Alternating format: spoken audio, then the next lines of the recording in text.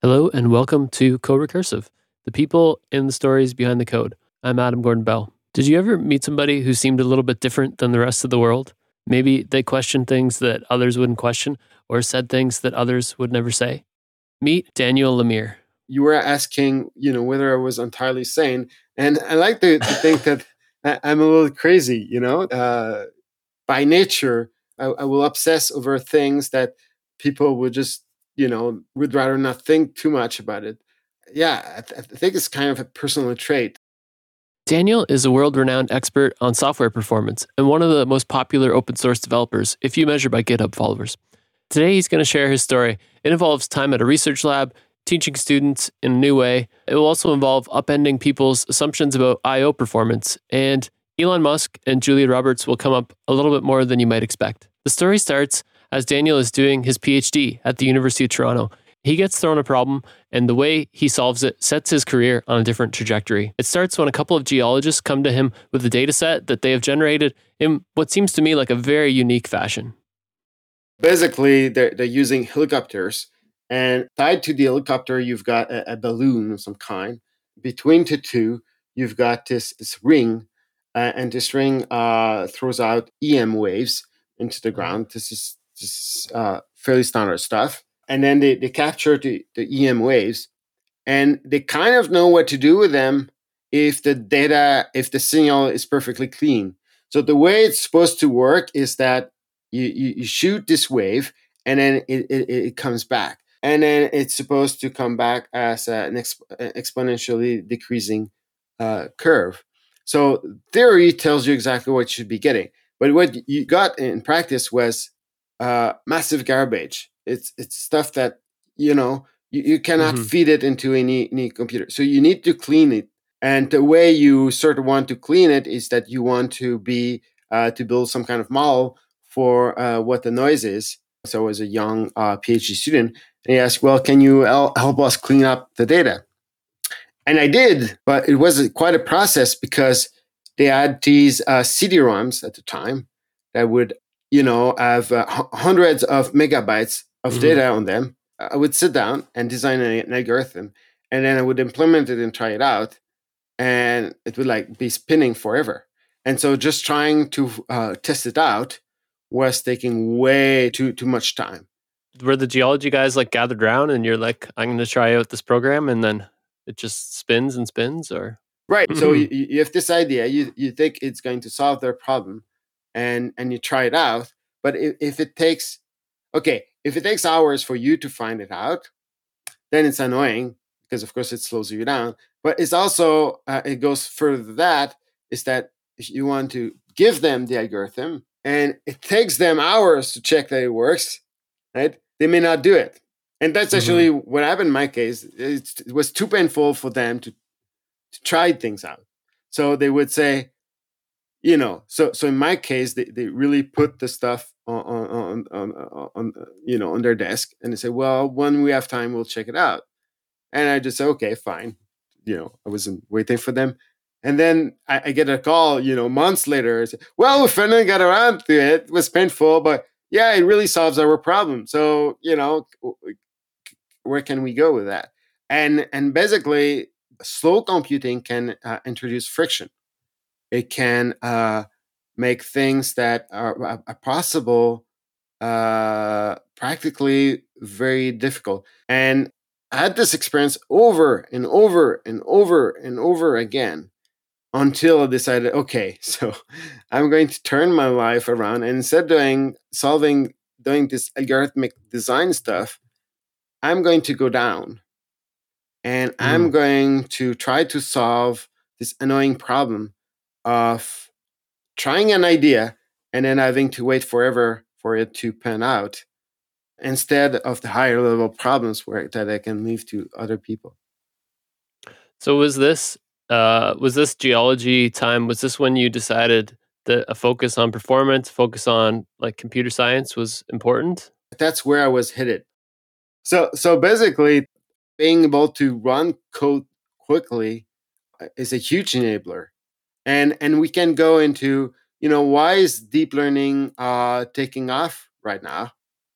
Well, it's a complex topic and there are lots of reasons, but certainly one of the reasons for it has to do with system performance. If it did exactly what it does now, but it took like 10 times or 100 times slower, we might not even know about it because it would be too expensive to experiment with it, and you wouldn't have all these applications coming out because people would, they would be too expensive to develop. It's like I think it's the quote from Joseph Stalin, so maybe it's not good to use. He said like quantity has a quality Right. all its own. If you have enough computing power, like it can be a whole different game, right? Right. And software that is just a little bit too slow to use can seems unbearable. But if you make it really, really fast, then all of a sudden it's much more fun. So with this realization that performance can be a great enabler, he finishes up his PhD and he joins a research lab. So in Canada, we have this research institution. It's called NRC. It's like this research only government lab, basically. And so at the time they were creating this e-business initiative. My academic career, I would say, really started there because it was really this unique environment. So you all have these really, really smart people put together in the same building, and they all have different ideas. And because it's brand new, you don't have two old guys in the corner who run the whole show and tell everyone what to do because nobody knows what to do. So it's basically, if you're young and you have ideas, they say, well, go do it. We don't know what to do, so do something. And so this was a lot of fun for me. Basically, we could do anything we wanted. We were free to build the research program we wanted. And so I really got to try things.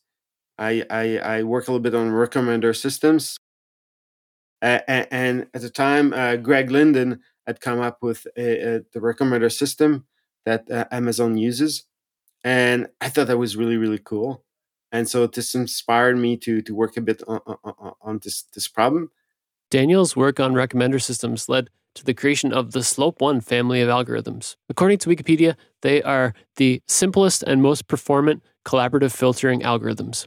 While at NRC, Daniel has another big turn in his career happen. So I was this researcher, young researcher typing at my desk. And there's this guy that comes in. He looks like a homeless person. He's got this long hair. And he's swearing a lot about not being able to find a place to sit. And I'm a little bit scared, because you're there and you've got this person that looks totally out of place. And you're wondering, are they like going to sleep on the floor or something? And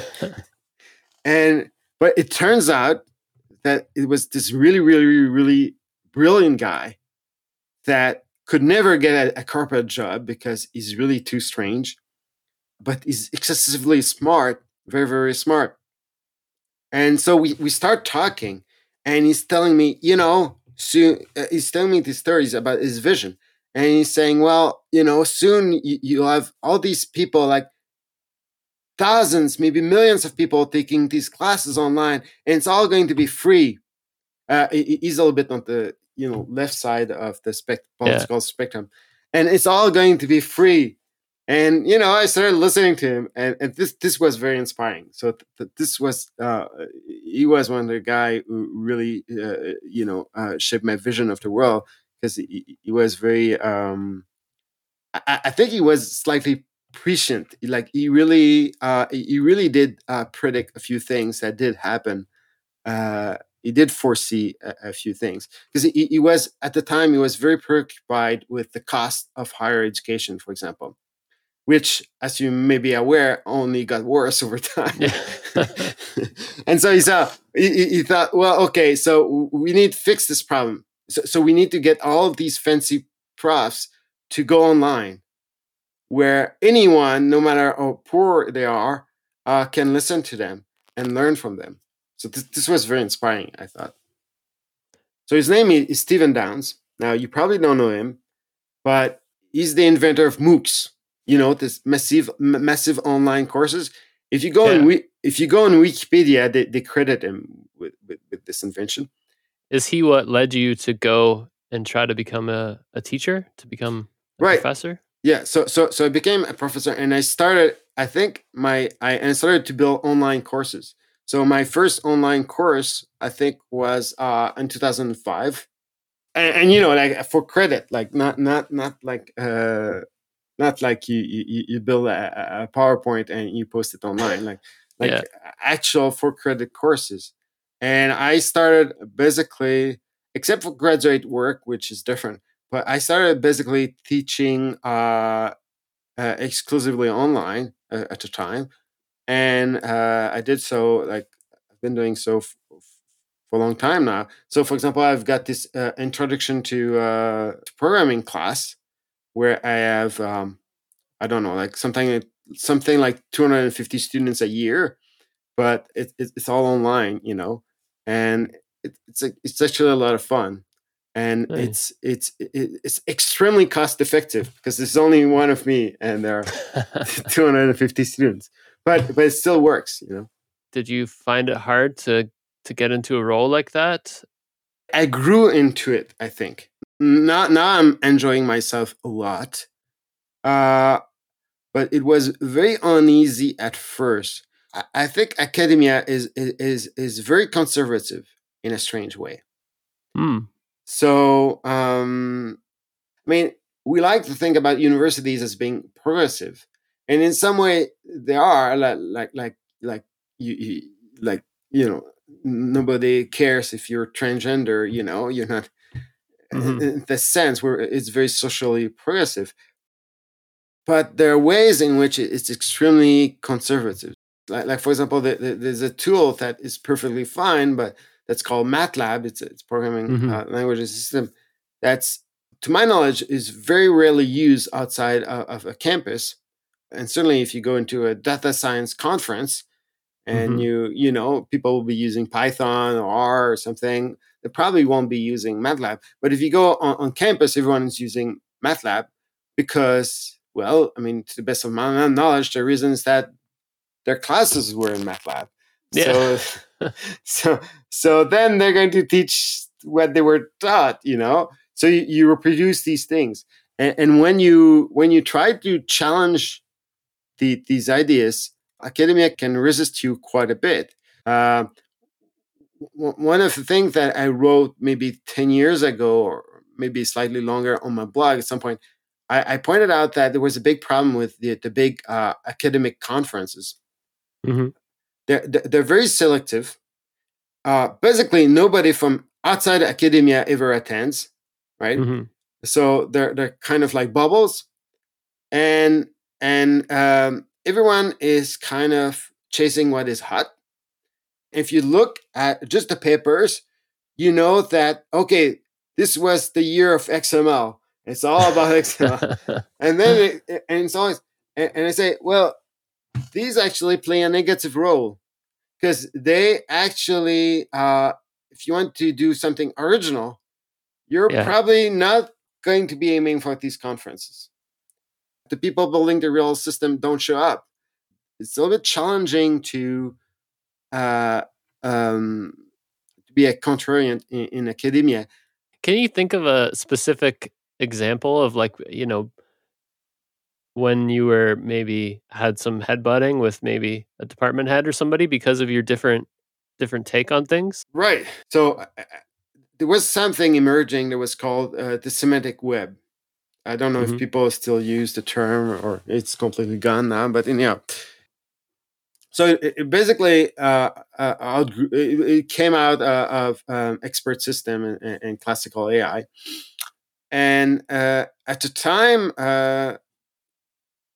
for all sort of reasons, I got into this project with colleagues, and what they were trying to do, they were trying to leverage the semantic web that did not yet exist, but they thought, if Tim Berners-Lee says it's going to happen, it will. Well, it didn't, but and then we're saying, okay, the way we should be building online classes is through these things called learning objects. And these learning objects are like objects in object-oriented programming. So they have this metadata, and they can kind of all come together automatically, and they're like Lego block. And at first, I actually thought this all made sense. And then I started asking questions. And then I started reading my friend, Stephen Downes, and asking him, okay, but can you tell me what exactly is the learning object? This is too abstract. Yeah. And then he said, well, it can be anything. I said, okay, so we're working on anything. So I started telling people, this is not a good direction. Yeah. And the irony is that you can go on Google and can find a name. There's a book, called Canadian Semantic Web with my name on it. I was the editor. But I started really to have real doubts. And so I wrote a few things about this not being a good idea. I prepared a presentation about it and so forth. And this was very controversial. Like I got emails like, why are you doing this? And I said, well, we shouldn't go there. And this was very unpopular. And some people, say, well, okay, you don't have tenure yet. So at the time I didn't have tenure. So maybe you should, be quiet a little bit and not voice your opinion too much. But I felt really strongly that this was wrong. So because of who I am, I couldn't resist speaking up. And I think one lesson I learned from this, it's hard to think in the abstract. So I always ask people, to give me examples, to be concrete, right? So software is abstract. So someone could tell you, well, what's the best way to do X? And they think it's a very well-defined problem. And say, okay, well, give me an example. How much data do you have? What's your workflow? Like, be precise, tell me. And then you can be smart about it.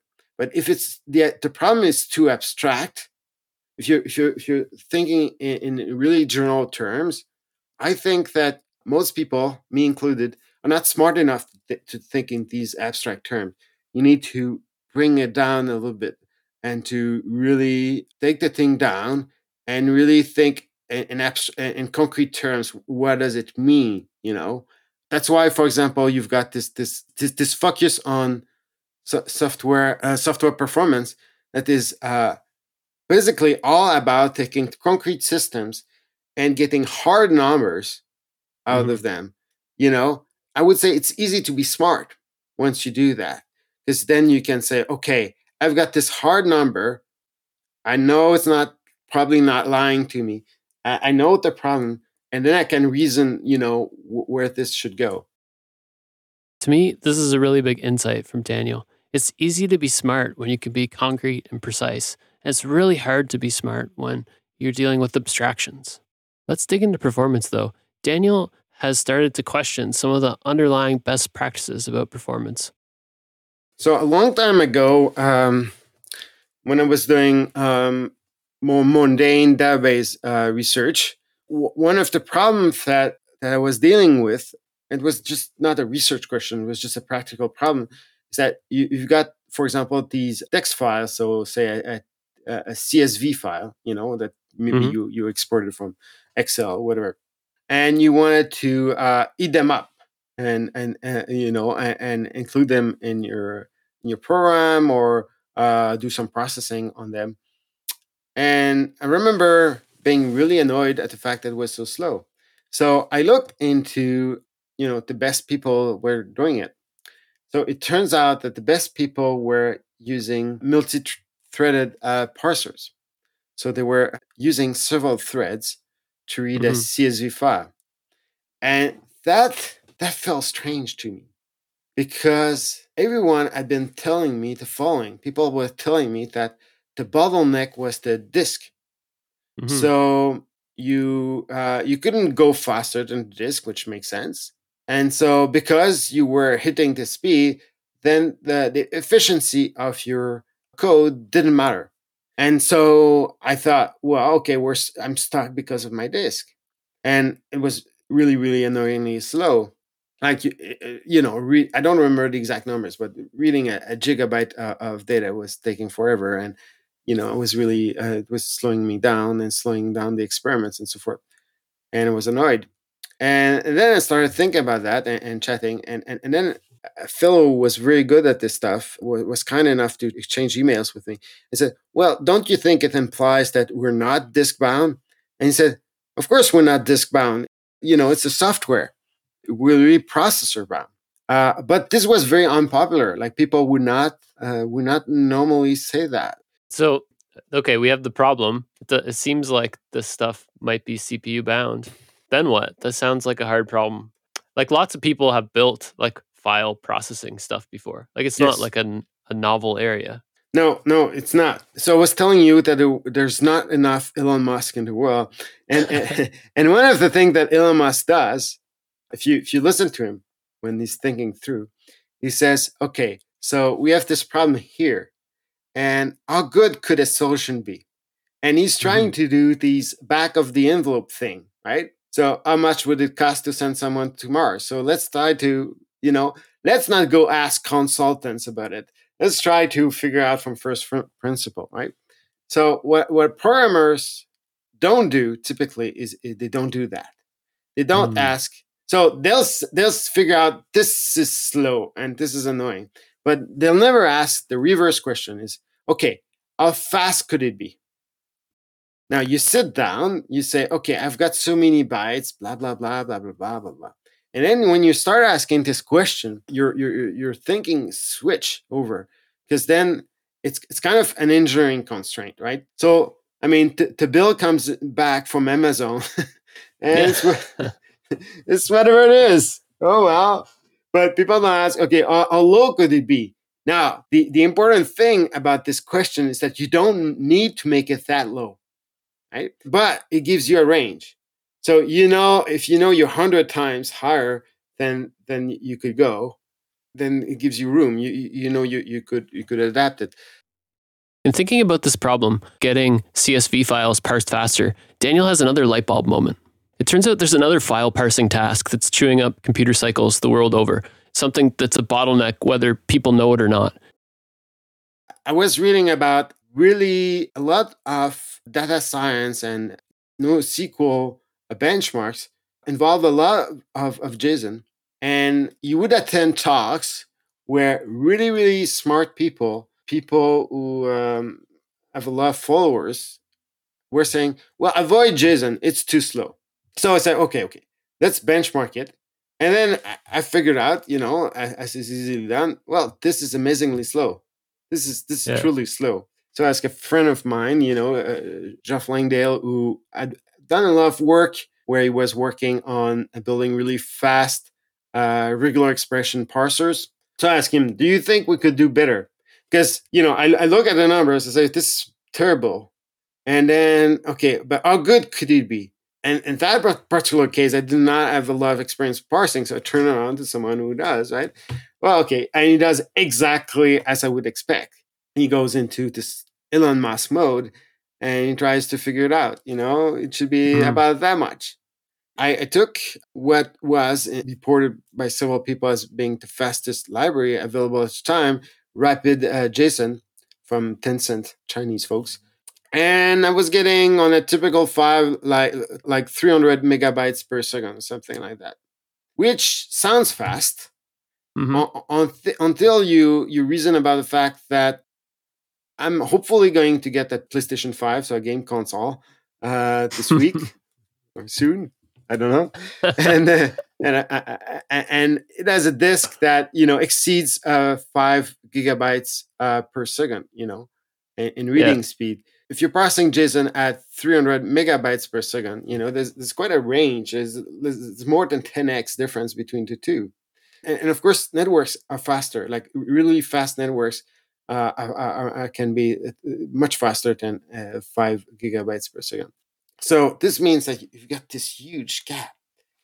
And so then the next experiment I like to do is I just take C++. So C++ is not a slow language, right? It's considered really fast.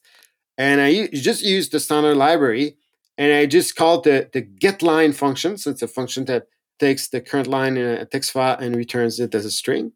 And I just iterate it through the file like that. And I don't remember the exact numbers I get, but it's something like between 500 megabytes and 900 megabytes, but it's well under a gigabytes per second. Let's pause to absorb this, right? The standard logic is that disks are a bottleneck. I/O is slow. But just calling getLine from a file is maxing out one CPU core and only getting like 1/10 of the speed of the disk. So obviously some of the standard programming performance dogma must be wrong. But also, and here's where Daniel lost me, he thinks that based on him and Jeff's back of the envelope Elon Musk inspired calculations that they can parse JSON at disk speed. That just seems unreasonably optimistic to me. JSON parsing involves, like infinitely nested members. You need to reject things that don't match the spec. You need to understand Unicode. And doing that all at over 10 times the speed that C++ can read a line, it just sounds like it's not possible. So when you look at that, you will think, we're dead. Like, there's no way we can parse a JSON file at anything close to the disk. Like, we're dead. There's no way to do it, right? But if you look at the architecture of my last little test, what it does, it creates a new little object, string, that contains, so it does an allocation, it creates a little object, it populates it, then it throws it away. It's extremely wasteful. Even though it's like 3 lines of code, it looks efficient, it's terrible, right? So there are a few rules that people who focus on efficiency learn, and that they all share. Like, this is not my finding. Like, this is so basically you try to avoid allocation. I mean, you need memory at some point, but then you do it in big chunks. You don't go through a document and then, oh, I've got this little string with the word name in it. Oh, let's allocate this little string there. And let's put it there. This is terribly slow. You don't want to be doing this. So that's the first trick in Daniel's toolbox. Don't allocate memory unless you really have to. And when you do, like, allocate a big chunk. A common pattern that people use is that they have this data structure there, and then they build something like an iterator, right? So they access it through some high-level API. And they say, well, this is nice because it's really abstract. And then it's going to make my code very beautiful. But this is like basically drinking beer from a straw, which is fine, because the iterator is kind of a straw. But you're never going to win any beer drinking contest. Like, you're not, if you're with your friends at a bar, you're just not going to drink many beers at this rate, right? But the straw is this interaction is really, really elegant, but at the same time, it's going to block you all the time. This is the second trick that Daniel has. Don't use too many unnecessary abstractions. Stay low level so that you get the full performance. The next trick is the one I think I'm least familiar with. And this one is about parallelism. So when people think about parallelism, doing things in parallel, they always think, oh, it means like several cores. But actually, with a single core, modern core, you've got plenty of parallelism. First of all, you can execute in real code, you can execute at least like 3 instructions per cycle, and you can reach higher, right? Oh. But this is one instance of parallelism, but there's other levels of parallelism. For example, there's memory level parallelism, where you can... So you may have this mental model where your processor requests a byte of memory somewhere, and then it gets it back, and then it requests another byte of memory and gets it back. But of course, it doesn't work that way at all. Actually, the way processors work is that they can issue multiple memory requests at a time, easily 10, but we've benchmarked like much wider than that, like 25 or something. Like the Apple processors, they're incredibly wide. What you should derive from this is that if you can tell your processor, if you can tell it what to do in such a way that it can just go and do it all without having to wait for results. So there's no data dependency. It doesn't have to wait for this part to be done before doing this part. So if you can avoid these data dependencies, and if you can avoid the bad branches, then you can go really, really fast. So there are ways to break data dependencies, and there are ways to break the branches. The branches are bad because the way modern processors work is that they have all of this amazing parallelism, but then when they get to a branch, they don't know which way to go. They don't know whether it's left or right. And so they're going to guess. Yeah. And most of the time they're right. But when they're wrong, then they have to undo all of the work they've been doing.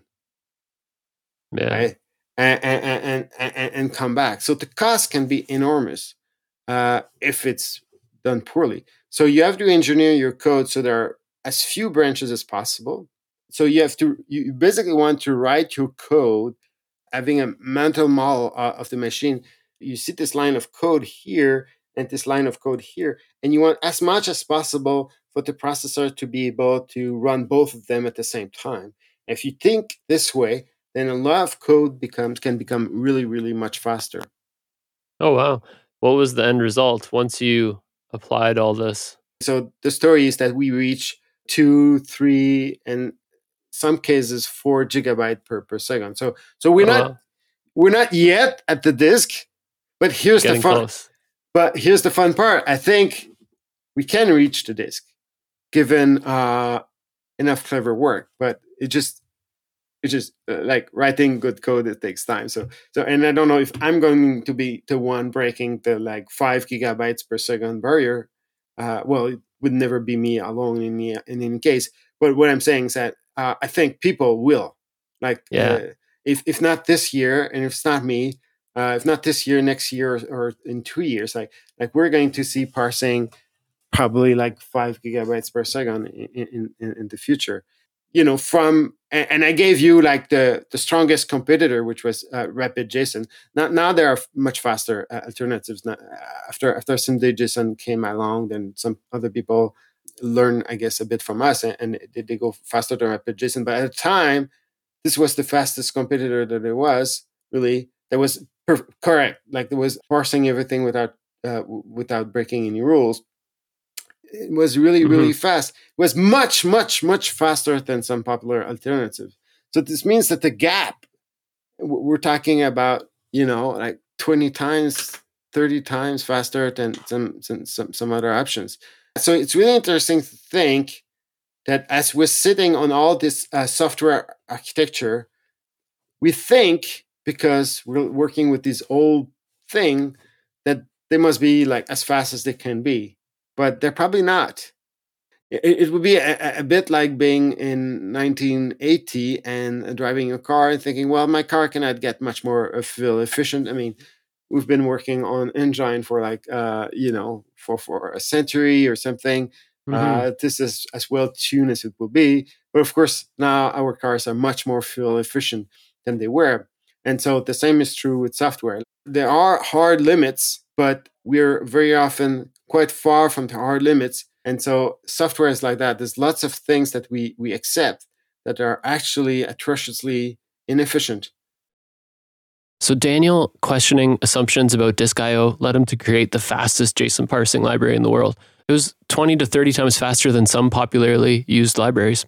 But that's not all. His work on bitmap indexes is being used in much open source software, including Git, Spark, and Elasticsearch.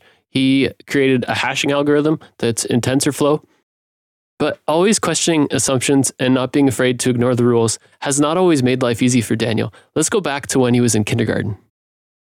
So, so they expect kids to learn to count up till, some numbers, say 1, 2, 3, 4, 5, 6, 7, 10 or something. And see, I got it wrong, I think. And they ask you to memorize your phone number, and you have to tie your shoelaces. So these are kind of cognitive tests, that you have to pass to be considered a normal human being. So, of course, I did not memorize my phone number. And to this day, if you ask me my phone numbers, I'm quite poor at it. I certainly don't know my office phone number, nor my cell phone number.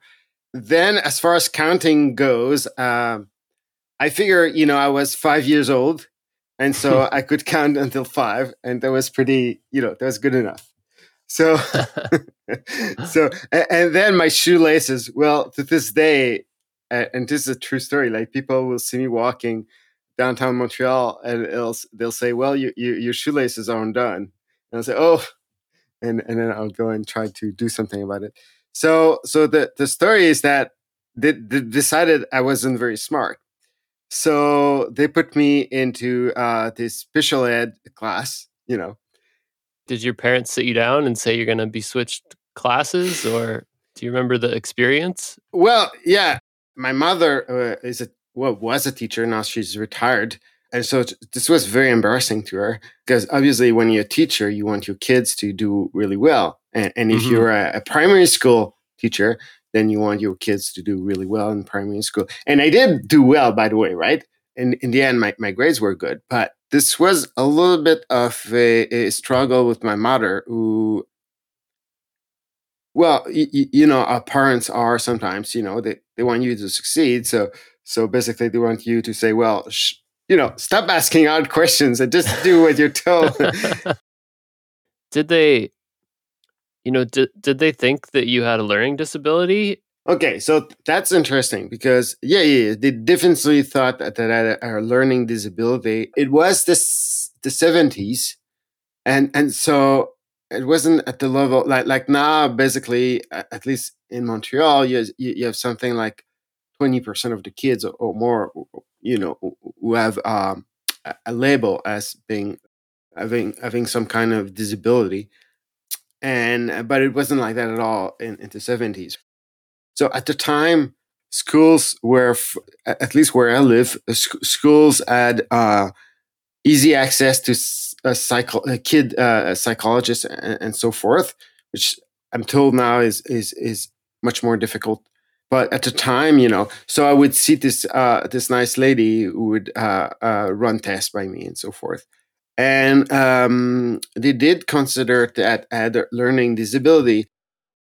Whether or not the school gives him a label, a 5-year-old who refuses to learn to count past 5 because he doesn't see the point of it is unlikely to follow a conventional path in life. One thing that's unconventional about Daniel is when he's writing code, he tries to think of what communities might use it. He writes code thinking about adoption first. So the same way, if I want to go to China and reach out to people, I've got to speak their language.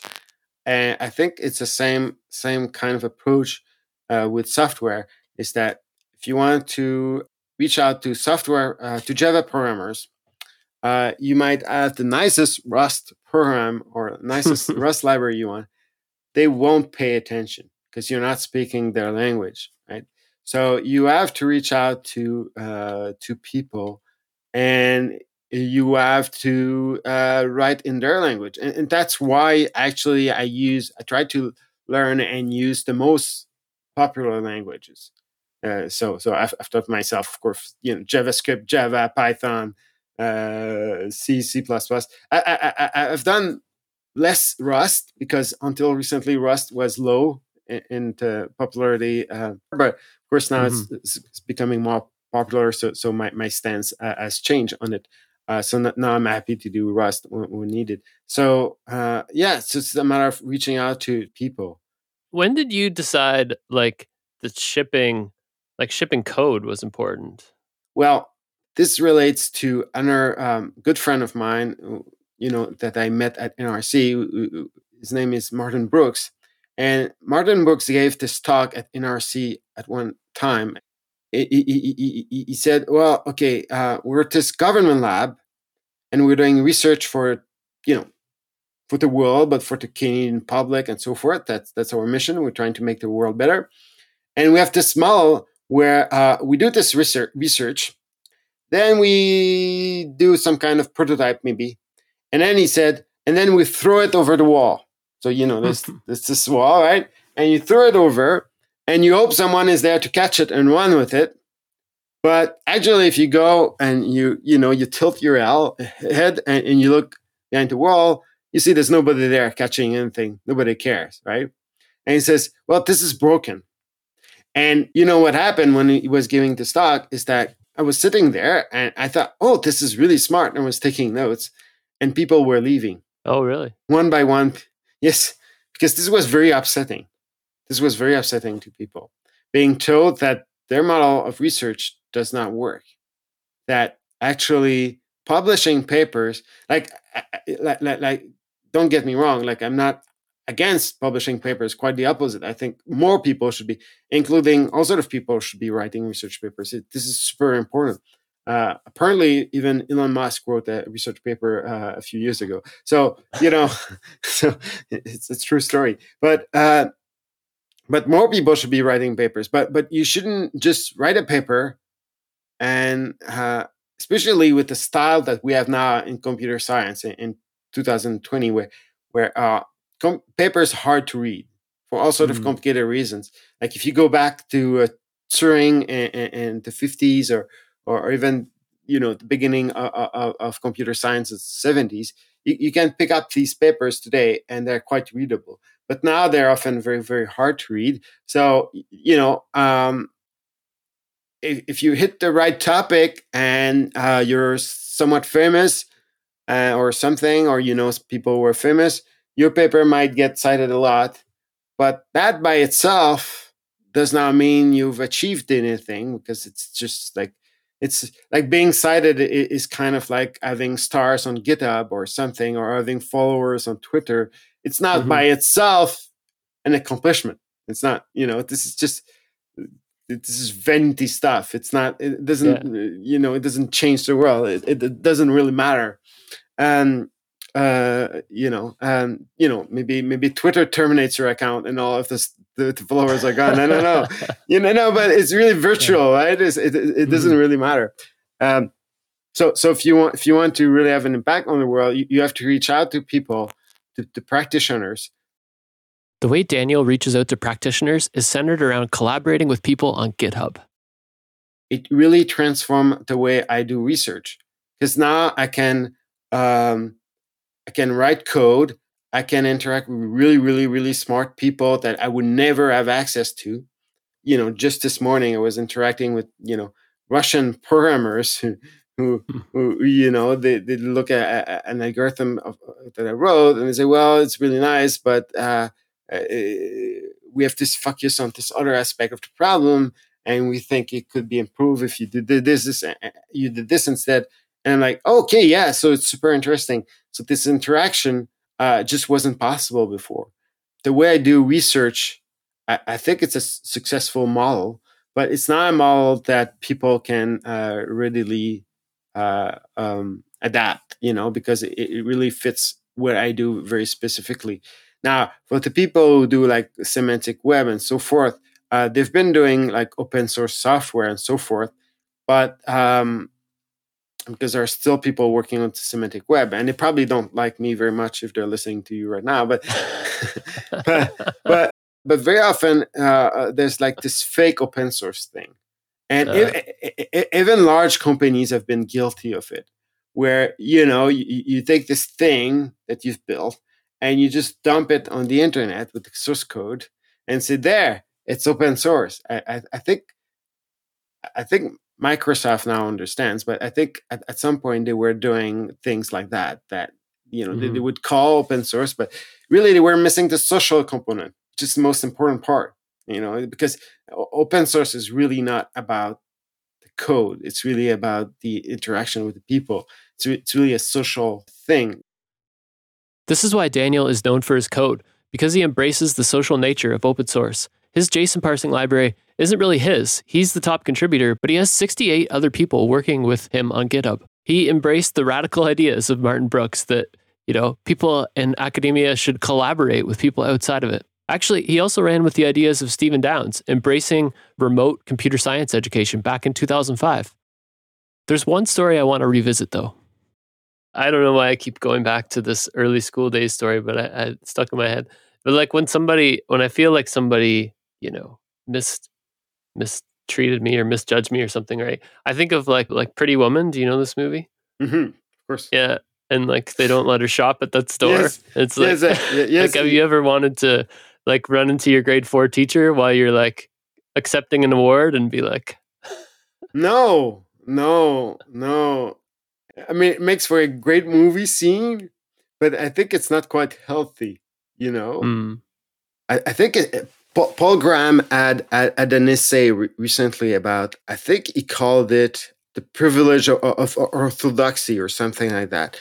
And so his take is basically, if you tend to easily think like most people in a group, then you have this thing that he calls a privilege, because you're never going to be challenged very much, and people are going to say, "Well, you're fine. You're one of us, and it'll be fine." If you're a little bit by nature a little bit more prompt to ask more questions and to be less quick to adapt the majority opinion, then I think you're going to be always flagged as someone who is a little bit strange. And in schools, being strange is not always a good thing, obviously. People, they like to believe simple things that are being given to them, and I think that goes contrary to what, for example, science is. So you need to be able to go against the grain, at least selectively. I don't recommend, marching into the street, refuse to wear a mask at Walmart or something. That's not what I mean. I mean it in a more like intellectual manner. So, Yeah. where you're willing in a company, not necessarily to challenge your boss, but asking questions. Like, should we be doing this? Why do we do this? The scientific paradigm is about always asking another question. No matter where you are, you always want to be challenging the state of knowledge. You always want to find where the frontier is. So that was the show. I hope you found Daniel as fascinating as I did. I think he's quite a character. If you liked this episode, do me a huge favor and just tell somebody else about it who you think might like it. Just, ping them on Slack or WhatsApp or however people communicate these days. This is Adam Gordon Bell. Until next time, thank you so much for listening.